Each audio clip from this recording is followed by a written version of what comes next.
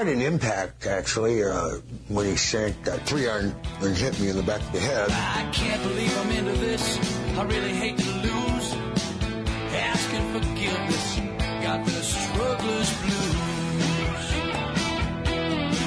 The struggler's blues. We're back. The Gulf Insiders taking you home on the fairways of I-4 in the house, Hallie G, along with Will Perry.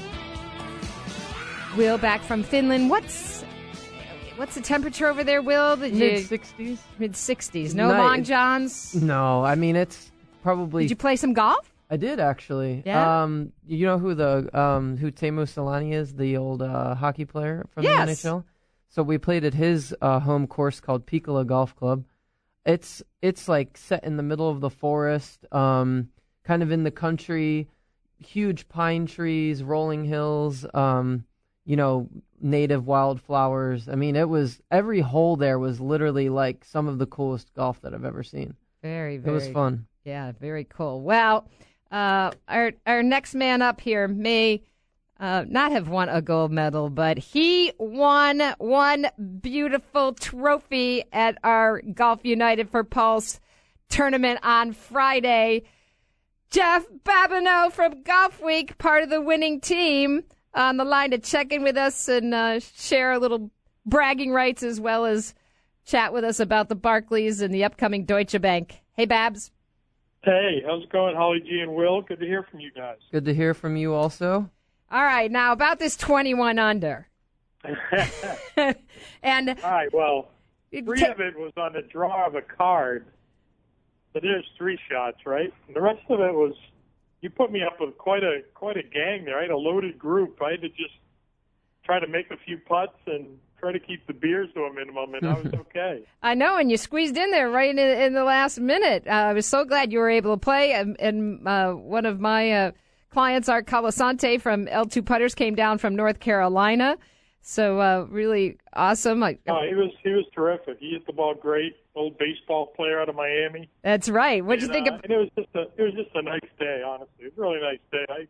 Grant Cypress, one of my favorites. I thought it was so cool that they donated the course and food for the day. That's huge. And it was just a great cause. You guys did a great job with it. The speeches were great and on point, and just like a meaningful day. It was a real nice day out on the golf course. Yeah, it sure was. So, what'd you think about Sunday? Patrick Reed, he's just, he's just such a bulldog, such a tough competitor. But Ricky, he just seems to have some trouble closing the round out on Sunday. Yeah, it was a good shootout. It was fun to watch. Tough golf course. Once you make the turn at Bethpage Black, it's hard to make up any ground. You're more than likely going to go backwards as opposed to going forward. Patrick Reed, when he's in that position, he does, he just plays so well. He's 5 wins now. You forget he's one of the younger guys out there still. But he definitely, when he gets himself in that spot, knows how to close. And it was a double loss for Ricky. He started the day with the lead. He doesn't win the tournament, and he misses a chance to move into that top 8 for the Ryder Cup. He really wants a Ryder Cup spot. So it was kind of a tough one for Ricky, and they just threw away too many strokes at the end. It really cost him. Do you think Patrick Reed, he's been playing well for the past few weeks now, maybe even the last month. Could he be a guy that kind of catches fire heading into the playoffs here? We've kind of seen that, with Jordan Spieth last year, Jason Day as well.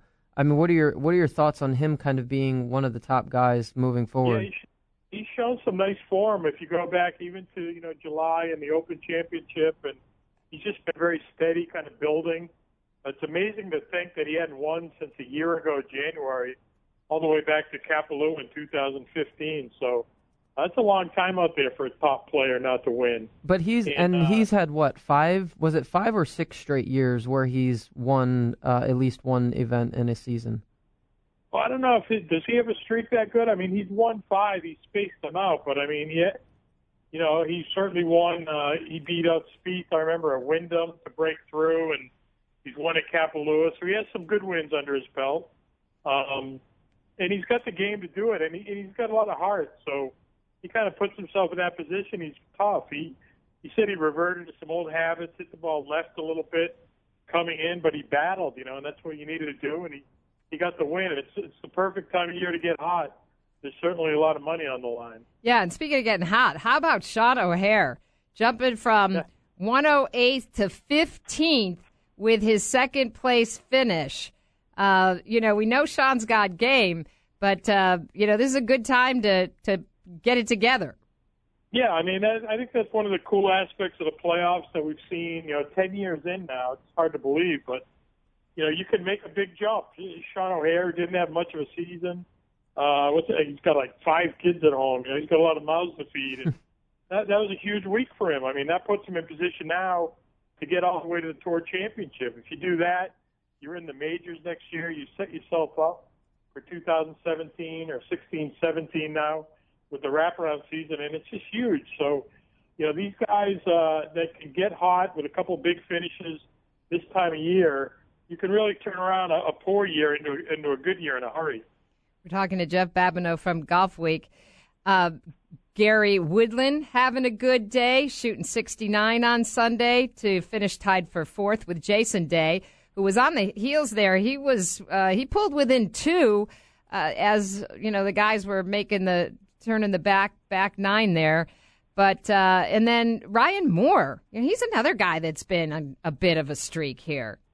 Yeah, he's been on a nice stretch, and he's a guy that certainly has to be on the radar for Davis Love and the Ryder Cup guys. I mean, Ryan Moore had a great match play record as an amateur.